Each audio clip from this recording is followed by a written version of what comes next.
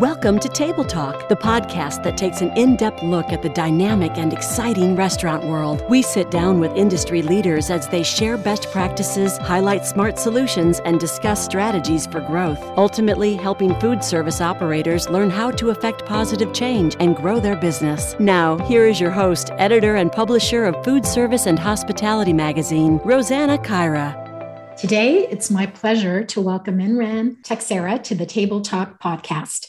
Imran's love of cooking has taken him into some of the best restaurants in the world, including such esteemed restaurants as Noma in Copenhagen, Denmark, Etch in the UK, Stouffer restaurant in Ottawa, as well as Atelier. He started as a commis chef apprentice in the Brook Street Hotel and has won a series of certifications and awards in his young career. Most recently, Imran was selected as one of the winners of 2021's Top 30 Under 30 program produced by Caustic Media. Good morning, Imran, and welcome to Table Talk. Good morning, Rosanna. Thank you for having me here today. It's an absolute pleasure to be here. Yeah. Well, that's great. It's my pleasure to have you. I know, going through your bio, you've done so much already in a very short career, and you've had some really great success. And as I mentioned, you were one of our winners last year for the Top 30 Under 30. And you recently were part of the podcast that we had saluting last year's winners. So lots of great mileage for you so far in your young career. And it's wonderful to see that. And I thought maybe this morning we could start off talking a little bit about your background. So how you got into the hospitality industry and really what fueled your career in this vibrant and dynamic industry. So a little bit of background on me. I'm born and raised in Ottawa, and coming into the industry came out of almost a necessity of just trying to earn some extra pocket money as a 13, 14-year-old. So I came into the industry at a young age. And like most people, at least in the back of house, I started in the dish pit.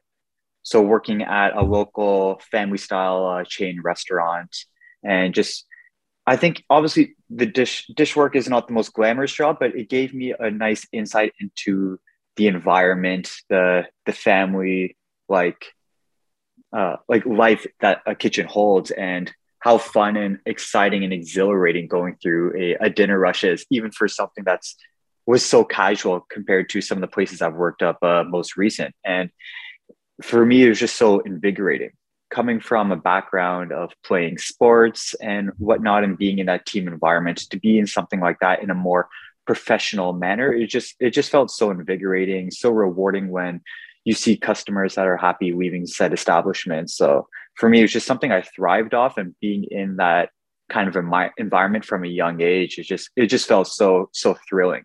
And it's just that adrenaline rush for me, I found almost addictive, if you will. And since the age of 14, I've never worked honestly in any other industry. And over 10, 15 years now, I've been here.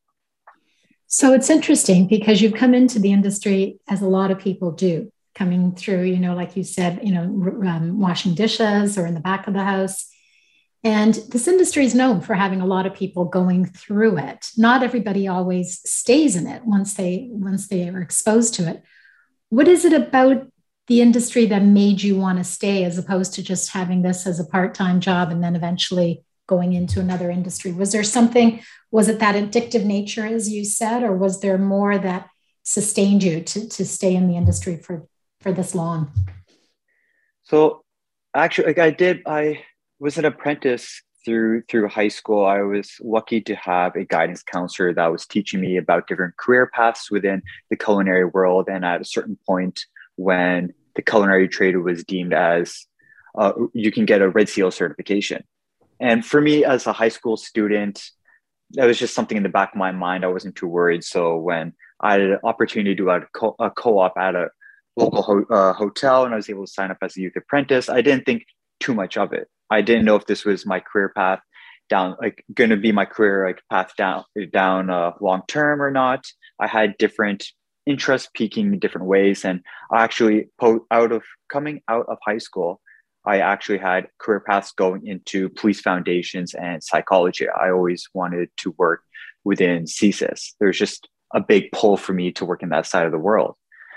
But there's something about the kitchen that always kept pulling me back. And there's something about, for me, I'm a very hands-on learner. I love to create and the art form that comes from it. Obviously, very different from working in CSIS, for example. And it's sure. Just, for me, it was just the hospitality of it. And that was something that was really big in my family, the events, the networking, and how it always came around food. And at least for me, there's never been a negative side when people are coming together over food, wine, and whatnot. And normally when people do come together around those areas, it's normally for a good reason. So for me to really find a creative passion in that, and I find that the universe works in a strange way, and different opportunities kept coming to me as I dove deeper into the culinary world. And it just felt like something deep inside me just pushed me back into that. And I just hit the ground running with it. That's amazing. And through this process, did you attend culinary school, or did you get your education on the job and through, apprenticeship programs, like you said? How did that play out? Did you go to school as well, or no? Yeah, so I did attend culinary school. I went to Algonquin College in Ottawa. And at the time, like debating on different career moves coming out of high school, obviously talking to a lot of chefs and people that have been in the industry for years, which is always, you're going to get the best advice from them. They pushed me, obviously, one, to travel and to explore myself and to find out really what I want to do. And then based on a career-wise, they're just like, there's two trains of thought. You can go straight into the field itself, and you're obviously going to learn so much there, but you can also do schooling where you're going to have a lot more classical, maybe more academic type teaching. But the best thing was the apprenticeship, where it was a bridge between the two. I feel I would be able to get the best of both worlds to show some legitimacy that I didn't just like fall into this career. Like I really wanted to show that I invested in it, that I was able to spend some time in the classroom with some world-renowned chefs at Algonquin College, but then at the same time get amazing experience within the field. So coming out of it, having a diploma, being a Red Seal chef now, and still having amazing experience that I find that you could only get in the actual industry. I think I was very lucky and fortunate to have a program like that was offered at the time for me coming out of high school. And I think that's been a vital role of the success I've had this far. So we've heard, we hear a lot recently about the educational sector, and, it's going through very tough times also because of COVID, and the way COVID really forced everybody to pivot from, in-class learning to the online model, which is a little bit different for most people.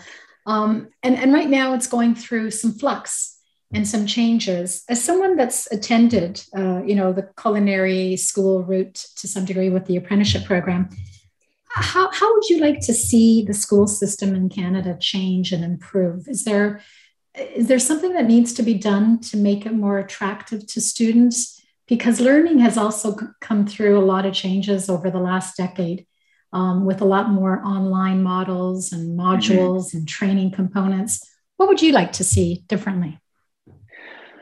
I think the main thing for me would be to really highlight how diverse, I guess, the culinary hospitality landscape can be, where it's always geared to working in hotels and restaurants, then obviously branching out into like the broader area of like tourism, but just knowing like how many different avenues that you can go, that you can be like, you can think about the academic side or the food writing side of doing blogs or podcasts or become a food critic.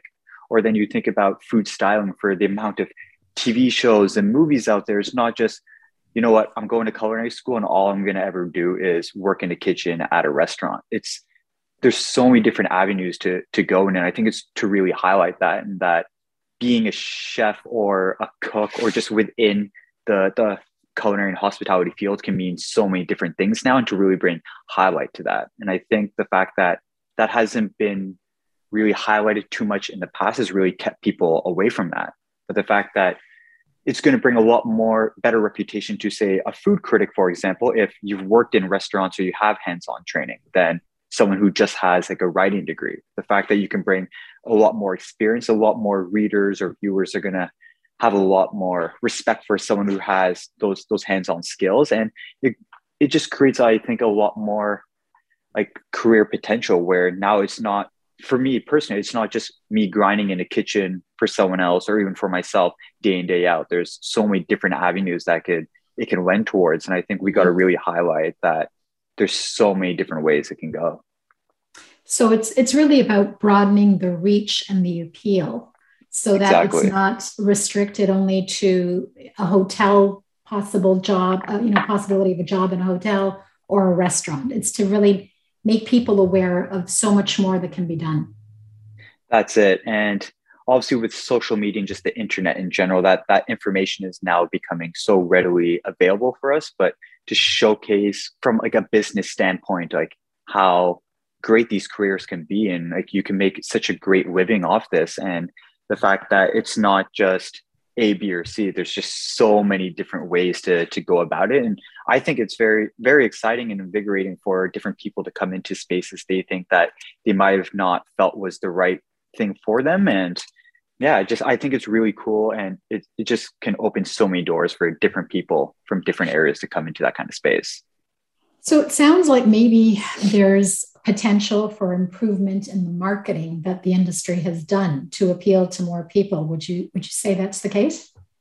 Yeah, I definitely think so, because I feel like it's really just like honed in on one kind of avenue within that workforce. And there's a lot of like I was explaining, new trends and different ways to go about it, but then also to highlight, say, some of the older practices that have been phased out or not like deemed as sexy, where you're thinking of like bringing back like farming and teaching people how to garden and whatnot, or bringing back, like I spent some time working as a fishmonger. So like having skills of breaking down whole fish or whole animals in a butchery, or working as like a cheesemonger, all this falls under that culinary umbrella. But to really highlight all these cool things and these different career paths that really hone in on these more old school practices, but are obviously staples in a lot of culinary cultures around the world.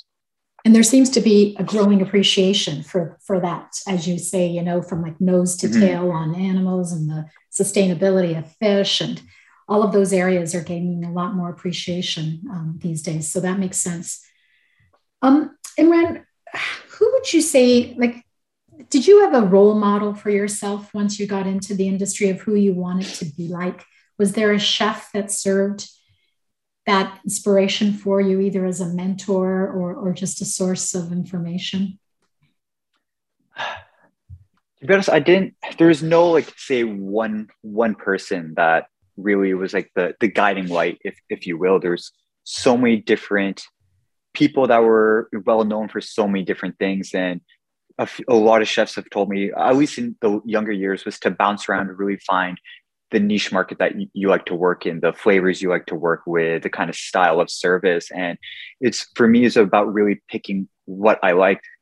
At a young age, it's not like I want to just pick and choose this and cut off everything for the next 10, 20 years. I wanted to spend the first decade of my career trying absolutely everything and saying, okay, I worked in this vegan restaurant, and maybe I'm not going to be a vegan chef, but I know how to cook vegetables or show that appreciation for that and work closely with these farmers for these kind of reasons. Or I've worked in, say, a butcher shop, and now you know how to do things this way. And it's just picking out different things that I found have fit for me, so I can really be a role model in a different way for others.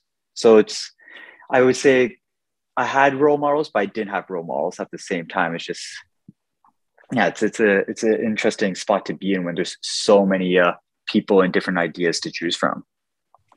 Has mentorship been an important part of your career development? I know you've been exposed to a lot of different chefs and different styles, but has there been that kind of guiding influence for you that has really helped you? I've definitely had some mentorship from some key people, friends and family. And I think the best thing is that some of them have not always been in the hospitality field. Oh, and interesting. which is really nice, because it's really highlighted different parts of my life that I wanted to put as a priority: friends and family, and really taking a step back and some of my friends that are, say, professional athletes. And that's something like I've always been a big sports fan and I love fitness. So making sure that my fitness and my health is a big priority. And then the travel as well, where not everything is always career orientated and that everything will feed each other. So I'm really happy that the advice I've taken from different mentors or people I've looked up to is from all different walks of life. And I think that really adds to becoming a well-rounded individual. So it sounds like you're trying to also get more balance in your life and looking to people who can help you understand how to do that, because that's a very precarious area to balance work and personal life. Would you say that's the case?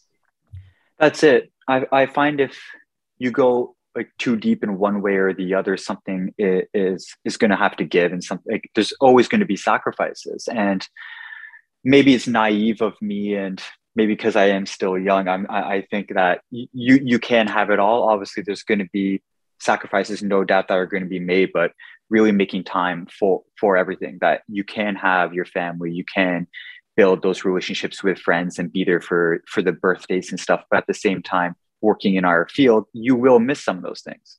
It's not that you have to give up one or the other, but I feel to really make time and to build relationships both in a career aspect and personal are very important. And for the long term, for your mental health and personal growth, I think it's a mandatory thing to make priority. Yeah, I think a lot of people are re-examining that area a lot more, especially after the pandemic. When I all the great restaurants that you've worked in, I'm sure other chefs coming into the industry who are aspiring for a great food career are probably a little envious when they see where you've worked. Can you tell us a little bit about some of those experiences and what they've actually contributed to you in terms of skills and learning? I know Noma obviously comes to mind because of the great restaurant that it is, but can you tell us a little bit about how that's all contributed to where you are today? I think one of the biggest things is, for me, like, travel's always been a big thing, and then learning from the different cultures, and then from the professional side of it, and getting into different kitchens and work environments around the world.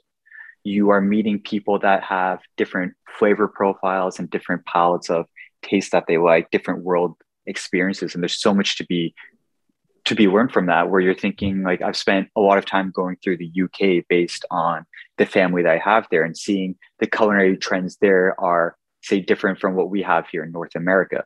There's so many different styles or techniques, so much to be learned. And then you're meeting people that have so much passion for the same thing. It's so invigorating to see that kind of passion and that drive within this field around the world, and to think that it's impossible to ever know everything within almost any industry, but especially in the food world, and to know that there's always something to learn. I feel it's the best thing, because no matter where you are in life or what industry, when you get complacent and you feel like you know everything, I feel that's when everything dies, and that's when creativity dies. And the culinary field is really based off creativity. So knowing that you can always travel, meet new people, and find something new to really hone in on or to explore, I think is absolutely amazing. And I think that's probably the biggest thing that's had an effect on me. And that's why I've grown so much, is that I've made that a priority, is to meet new people, to hear about where they've come from, what they like to eat, and their family traditions, and to really break bread over that kind of idea, and to expand and connect on those kind of those issues. So let's shift direction a little bit now, and tell me a little bit about what you're doing today. You've had a lot of great learning over the last few years, and a lot of great restaurants around the world. How have you now parlayed all of that knowledge and expertise into what you're doing today? I'm sure our listeners would love to hear more about that. So today, now, in January of 2022, I launched a personal chef business called Wonderlust by Imran Texera, which brings the blind tasting menu experience into clients' homes. Throughout COVID, for the obvious reasons, a lot of the fine dining establishments have had to transition their business models to make ends meet, doing takeout and becoming more casual, if you will. And for me to have 10 plus years of training in fine dining, I didn't want that kind of skill set to go away. And even now in Canada, seeing us coming out of COVID, a lot of those fine dining restaurants that have pivoted have made the choice to stay that way, because it's a hard business model to go into to begin with, and now to come out of that after trying to really bounce back after the hard 2 years we've had. It's obviously a difficult thing, but for me, that's where my passion lies. That's the style of service that I like. That's where my creative juices really flow. And to bring that kind of experience that's very intimate to the clients that really enjoy and that really thrive off that kind of experience, I think is awesome. For me, to see everything over COVID, where everything was takeout and pick up and everything was done over like virtually, it's nice and it's cool to see the business and the innovation behind it. But for me, I want to try and bring it back to make it very intimate, where some of the biggest restaurants in the world, or even in this city or the country, you're not always going to have those chefs there. You're not going to always get to meet them. Where for me, you're going to have me there in your house, talking you through the whole menu, serving you your dishes, telling you about the inspiration. It's very intimate. And I feel like every chef puts themselves on to every single plate that they make. So to get that raw experience, I feel is very unique. And I think that's the most beautiful thing about the culinary arts. So basically, you're taking the fine dining experience that you would have in a restaurant setting, and you're bringing it into the home.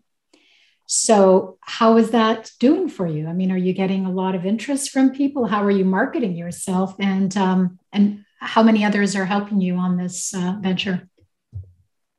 So I try and keep it pretty intimate, where I try and keep it under 10 people, where if I focus on 10 to 15 course tasting menus. So if you're thinking 10 people, 10 courses, that's 100 dishes right there. So that's a lot of food. It's a lot of food. And when you're thinking of any like bigger groups than that, then that's obviously like what restaurants or bigger venues are for. But trying to offer that experience is definitely a lot of work. So when you're getting to those bigger groups, I do bring in some help, but on the day-to-day, it's all on my own. Wow, so that's a huge responsibility. It is a lot of responsibility without a doubt, but it also gives me ultimate control as well, where I can really curate dishes on my own timeline to really work with the clients that I have. And the clients I've worked with are very open, because they want that kind of experience. I feel it's easy to go somewhere and get exactly what you want, where if you want a burger, you go here, you want a rotisserie chicken, you go here. But to have that kind of experience, to have that art form and that outlet to see what people can do with food, and that voice that a chef can have, I think it's really enticing. And to be in the comfort of your own home with your kids running around, or your baby that you got to pick up every hour or two if it's crying, or you got some pets that are at my feet as I'm cooking. It's to bring that level of comfort, but also you're in your most comfortable environment, but you're giving up so much control. So I feel it's a very interesting feeling for me to come in and to do what I do, but also for the diners themselves to give up that kind of control in their most comfortable environment. I find it very almost seductive, if you will. And I feel it's something that hasn't really been done much before. So you're giving people an option too, because through the pandemic, the takeout that was going on was always focusing on comfort foods like chicken or pizza or whatever the case may be. You're giving them now an opportunity to get to that next level. But how much are you pricing this at? I mean, if you're doing a 10-course tasting menu, what would that go for? So 10 courses, if you're thinking at some of the better restaurants, that's around, say, $200, maybe $250. And for me, it's about $300 to $350, depending on market prices of how obviously inflation is going up. And then obviously the fact of me coming in with all the equipment and whatnot, bringing into your house, that the repertoire, obviously, and the skill set that goes into creating said dishes. And then just the effort of coming into the house and basically building a high-end kitchen in somebody's home. It's not an easy feat, in the fact that I'm not in a comfortable environment. When people are coming to a restaurant I've worked at, where everything is, everything's organized, everything's perfect. The oven was fixed yesterday. There's nothing, there's less things that you got to worry about breaking down on you. Where here, everything is different. Where for me, it's part of the fun. I know that every single home I go into is very unique to the clients that own it. And for me, that's what changes. And I feel that shows a lot of skill on my side, is how can I adapt and maintain a calm manner and still give out such a high level of skilled food. So Imran, are you doing this every day, every night? I mean, once on the weekends. How are you organizing that? So it really depends on the clientele base. I've done different corporate events that are midweek and different like business dinners, or then I've done engagement dinners, big birthdays that are more obviously geared towards the weekend. So it really depends on the client's needs, but it's the fact that I can be so flexible with that and really offer that kind of experience and that hospitality for exactly what the clients want, and to work around creating the best experience for them. And how are you marketing this? I mean, how are you finding customers? Obviously, in the beginning, probably word of mouth, but have you had to do anything different to market yourself? I think that is probably one of the hardest things. Obviously, not being from Toronto and being in a new landscape, coming out of COVID and whatnot, marketing is always going to be a big part of growing any business from the ground up. And coming out of COVID, being a young person with limited funds, that's the hardest part. So the main thing is just getting out there, going to networking events. Obviously, word to mouth is always the best, no matter what it is. If I'm asking my friend for a mechanic, or I'm looking for a painter or a landscaper, if one of my friends refers them to me, I take that with a very strong notion. So the fact that it's a snowball effect. So as I get to cook and meet new people, and more people get to try my food, and the personality behind of what I offer, I find it's going to just explode. So it's just getting the ball going. And obviously, as we come out of COVID and spring, summer weather come, more people are obviously going to be more inclined to get together and have these kind of events. It's going to grow really quickly. But I'm happy that it's slowly picking up, and that I'm really having time to focus on working out all the kinks. And yeah, it's coming together very well. I would assume that social media is a big part of that too. I know you're very active on social media. Have you used that to promote this business, I would assume? Yeah, I definitely, social media, especially for the food world, is massive. Sharing pictures of said dishes, or where ingredients are sourced from, and different techniques and whatnot.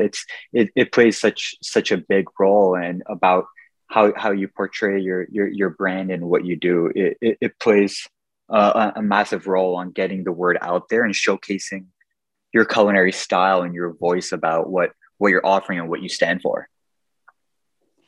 So you said earlier that, balance, a work-life balance obviously is important to you and to your generation. Is this the kind of job that will afford you that because you can pick and choose, or is this going to should it grow so rapidly, and then you're busy every night and every weekend? Is that going to be an issue in achieving that work-life balance?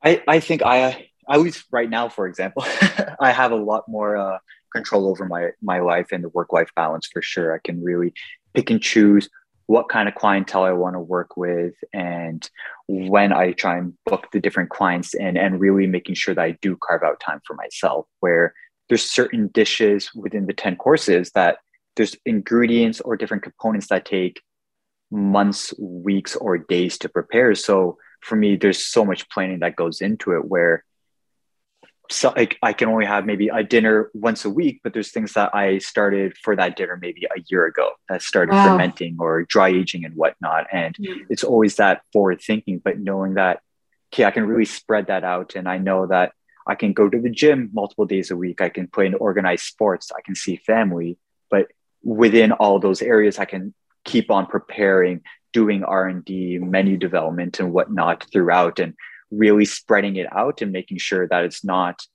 all in one day and all out some days, that it's a bit of everything, in that way that I'm really content at the end of every single day that I've made time for everything that is important. Okay.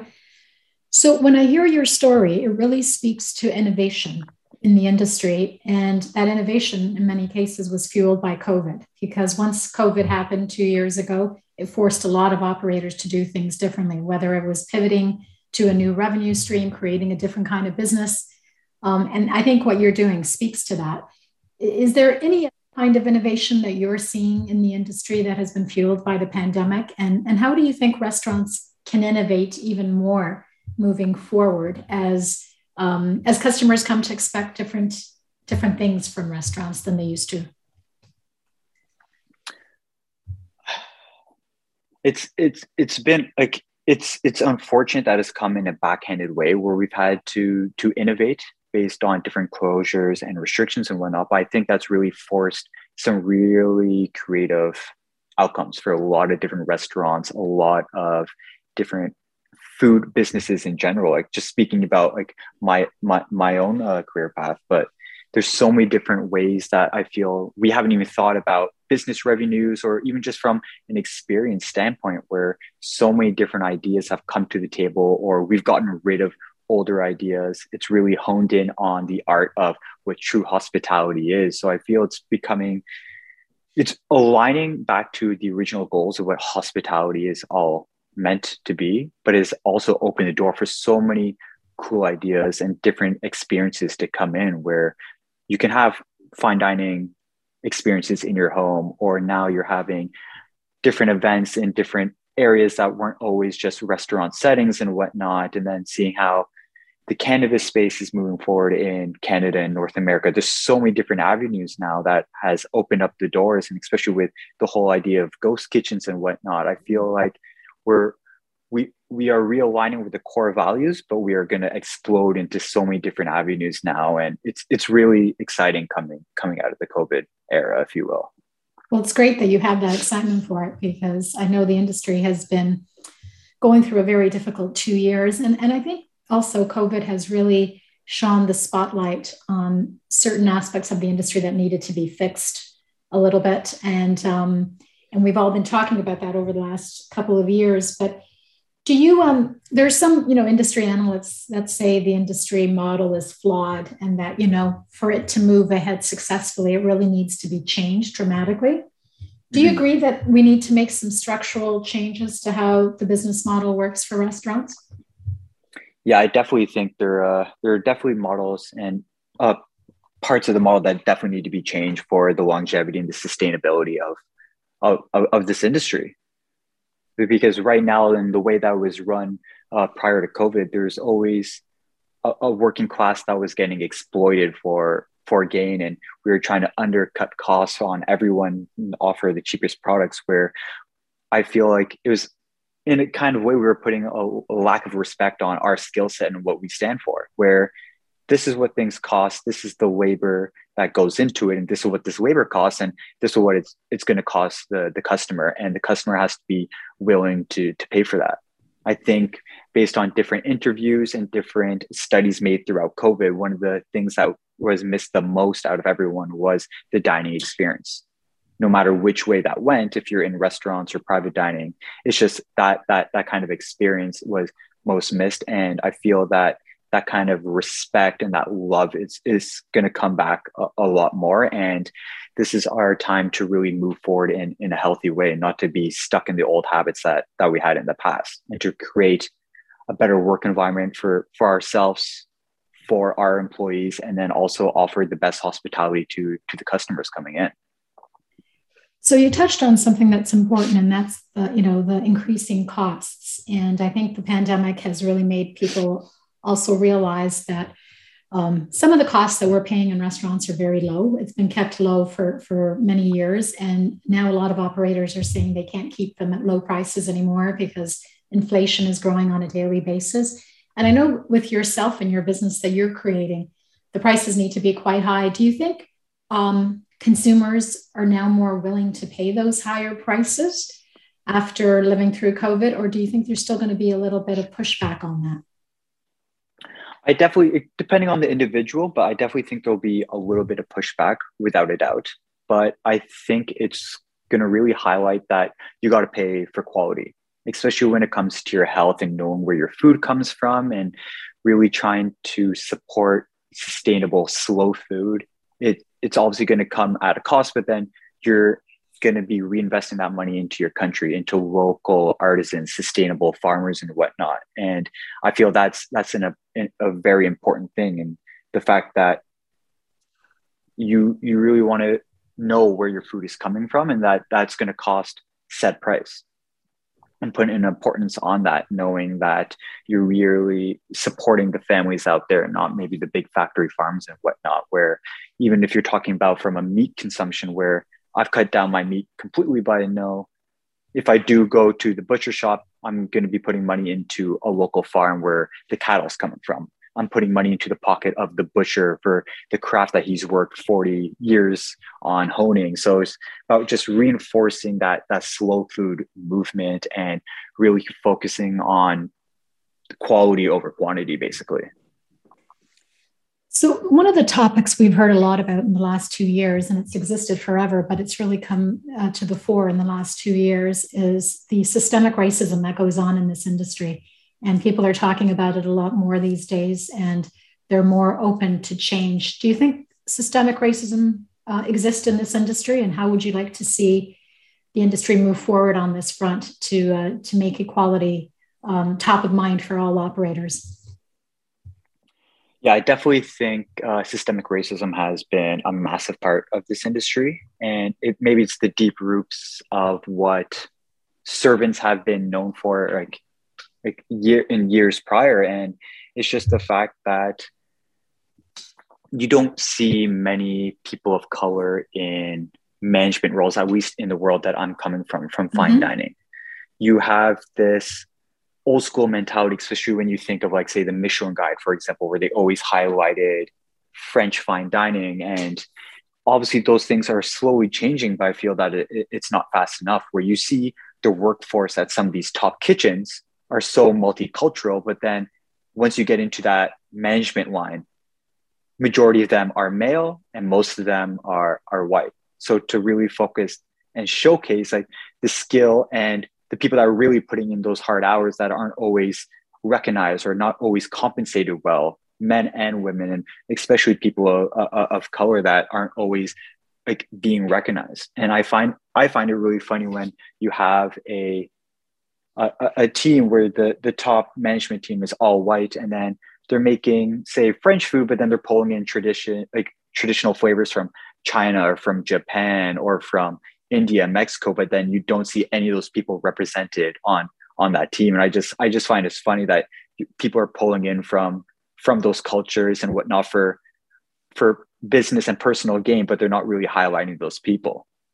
And it'd be nice to really see on different like restaurant lists for best restaurants, or even on food TV and whatnot, or fine dining world, whichever world, just to really highlight those people, those cultures, and those flavors, and the people that do it justice.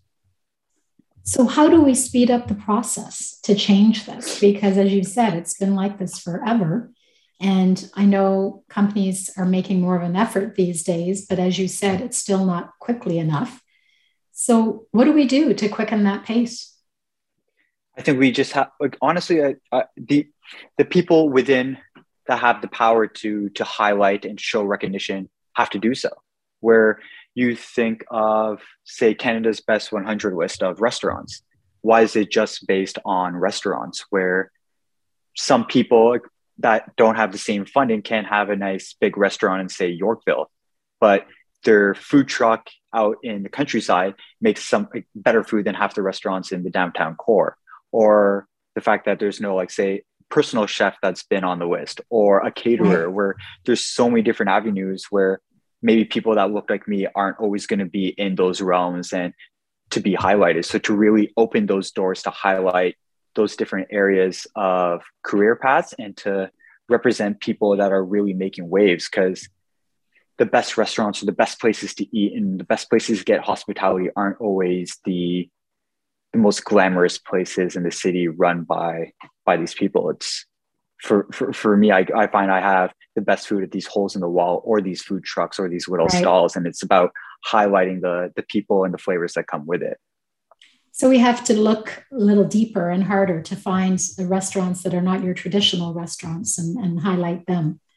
Well, and that's it, because like you think of like a big restaurant, say downtown Toronto or out in Vancouver or Montreal. Maybe they have the funds for a massive PR team and for agents to help get the name out there. But then you're thinking about the smaller, more That's right. boutique places.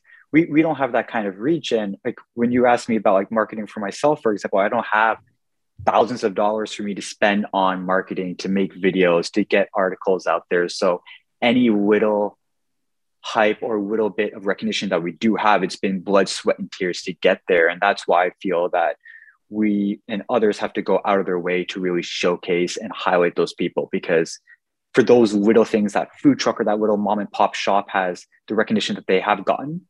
It was Yeah. blood, sweat, and tears that went into it, not just me writing a check to my PR team to write out an article out there to their connections.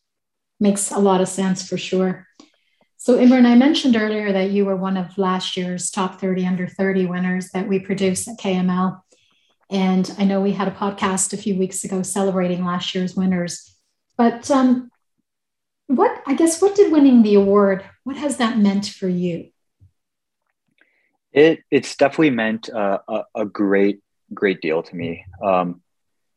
I've had to work obviously very hard to gain the respect, obviously within the fine dining world that I do come from, but in the grand scheme of things, the fact that I've had to go on to TV shows, I've had to like, intern across the world, I've had to work, I'd say, twice as hard as some of my counterparts to gain half the recognition. So the fact to see more people that look like me getting that kind of recognition, those kind of experiences, and I feel that's what's going to help other people that look like me to come into the industry, to know like, why are like say other South Asians going to come into the culinary field if they're never going to be seen in those roles or being recognized? You see more people like us being recognized or in those roles and being highlighted for what we do. It's going to bring more people like us to come in, and that's why I find we're having such a labor shortage. It's just like, if you aren't showing the massive, like I've walked through George Brown and Algonquin College, and I would say a lot of the people in those culinary programs look like me, but yet you see Very a lot true. of them fizzle out through the restaurant. And within years, I can think maybe out of my graduating class when I left Algonquin, maybe 2 out of the 25 apprentices are still working in the industry. That's got to be very frustrating to see that. But also, why is that happening? Why are they in the school system, but when they come out, they just don't make it through? And I think that's what needs to be focused on, right? Well, and that's it. And I find it's very hard. And I had this conversation with a friend recently where for me, I identify as Canadian. I have a Indian background, and there's so many restaurants and places I've gone into where they expect me just to make Indian food. And they're like, this is what you're known for. Like, this is where you come from. This is what you look like. You should make us Indian food. And like, how do you know these flavors? I've worked hard to really try and break away from that. Like, I've had French culinary training at Algonquin College, and based on the hotel I was an apprentice at. I'm born and raised in Canada. My parents grew up in the UK. So like, I'm like the farthest from being quote unquote Indian, if you will, but Right. And I have a lot of respect from where I come from, but why am I pigeonholed into that kind of area where I want to showcase where I come from within my food, but it doesn't mean that I have to focus on the ugly, delicious like bounty of what Indian food is, but to really focus on it in a different kind of light. Why are we always pigeonholed into doing those kind of being in that kind of realm where I feel like based on so many different cultures around the world, they're always pigeonholed into a certain idea, but there's so much room for growth. And I feel it's a time where we open the possibilities what these different cuisines can be represented as.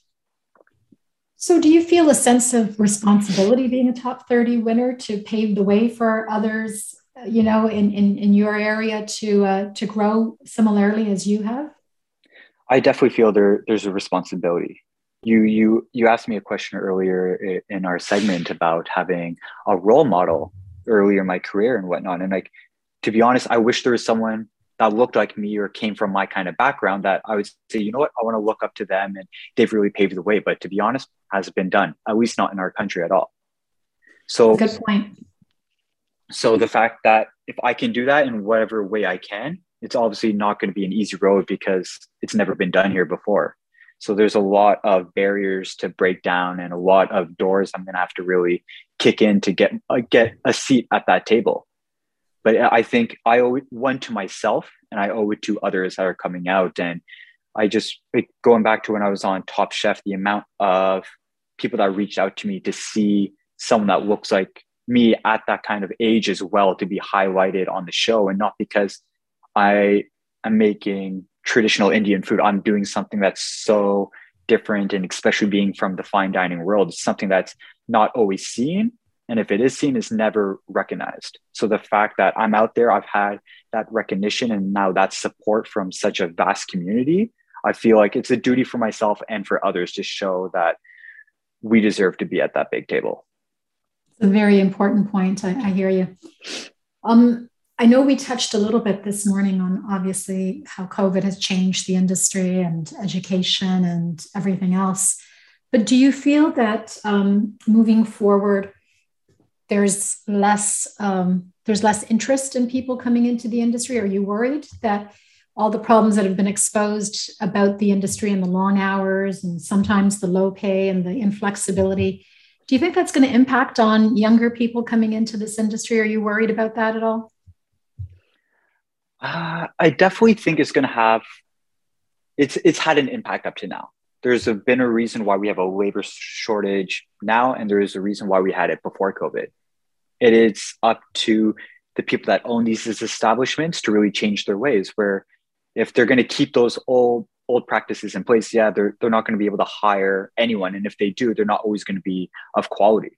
So I think there's always going to be a drive for people to come into this line of work, but it's the fact of us being able to keep them. It's the fact that we have to really create the work environment, the kind of environment that they want to be in, that they want to grow, and a family for them to be a part of. When you're spending this many hours together, you want to make sure that you're being treated right, that you're being compensated for your time, and that it's not a degrading environment to be in. You want to really make sure that you are growing. And if it's not going to be like that, people aren't going to come into that. So I feel it's really up to the people that own these establishments to really create a wonderful work environment, and the people will be there. There's a reason why some of the best restaurants have low turnover rate, is because they create the best work environments. And that comes down to the people that own them. It's a lot of important advice in there that you've said, but I guess one of my questions as we wrap up, what advice would you give to younger people who want to enter the industry? What would you tell them about this industry?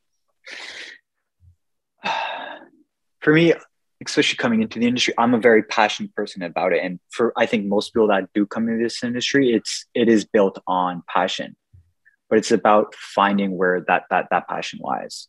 For me, I wanted to taste and try absolutely everything. I wanted to have that yes mentality for so many years, to try absolutely everything, where I know, okay, maybe I didn't grow up eating this, but if I start working with those flavors and cooking with this type of chef or these ingredients, it's going to open or spur a different idea in my mind where, okay, it's cool. I worked at this one restaurant where we worked with farmers, and I've never thought about working on a farm in my life, but now I love gardening and love going to my friends' gardens and whatnot, and getting those relationships with different farmers and growers and whatnot. So it's just really diving into absolutely everything, knowing that you might have a preconceived notion of how you think your career is going to go, but as COVID has taught us, things can change so quick. So I find that dive into absolutely everything, and eventually you will find your end goal and your career path. But to try absolutely everything, so you know what you do and you don't like. You don't know if you don't like something if you've never tried it. That's it. That's great. And I guess my last question to you today, as we wrap up the interview, is the last 2 years, as we mentioned, have been difficult and trying for everybody. But I think everybody's come out of this with probably a few takeaways or some important lessons. What have been your biggest takeaways from the past 2 years, and what has it taught you? I think my biggest takeaway has been mental, physical health. One feeds the other, where working in restaurants with long hours, not always being fed, not being able to take care of my body, I feel all those things feed feed each other. If I'm not taking care of my body's not going to act right at work. If I'm not feeding it, if I'm not getting the right amount of sleep or eating the right amount of food or making priority to see my friends or my family where I'm just at work all the time, you have to really create that balance and having that time with my loved ones, with my family and friends throughout COVID, having the time to really digest knowing what I want through life, both career and personal, having time to eat square meals throughout the whole day, to actually sit down and enjoy and not just be hunched over, curled up in the corner of a kitchen, to really show the appreciation for the food I'm putting in. I put so much love and respect into the food I'm putting out for others. We have to have that love and respect for ourselves. So the fact that for me personally, I feel like I train and live my life as an athlete where it's just like our job is very physically demanding. You're on your feet for hours, you're moving heavy things around, you're twisting and turning, you have to be very agile. But to really focus on your diet, I know if I want a long, sustainable career, you're going to have to treat your body and your mind right. And you have to put an importance on that now, where a lot of chefs that are double my age, they're obviously seeing the consequences of not taking care of themselves. So I feel that I am at a very lucky stage in my life where I'm a little brother, big brother type thing in my career, where I've been able to learn through so many people's mistakes and really learn for myself and try and teach those lessons to younger generations coming through. Well, it sounds like you have a great handle on how to balance both the personal and professional side. And I look forward to seeing, where all the different directions that you're going to go in this career, because you've got a lot of potential and you've done so well in your young career already. So good luck with the next steps. And I hope the business takes off and gives you all sorts of happiness that you're looking for. Thank you so much, Rosanna. It's been an absolute pleasure to talk with you today. All right. Well, you take care, and I hope to see you soon. Take care. Take care. Have a good day. Goodbye. We appreciate you joining us for this episode of the Table Talk Podcast. If you enjoyed today's episode, we'd love for you to rate and review our show. Also, make sure you never miss an episode by clicking the subscribe button. For additional resources related to today's episode, please visit our website, foodserviceandhospitality.com. Until next time.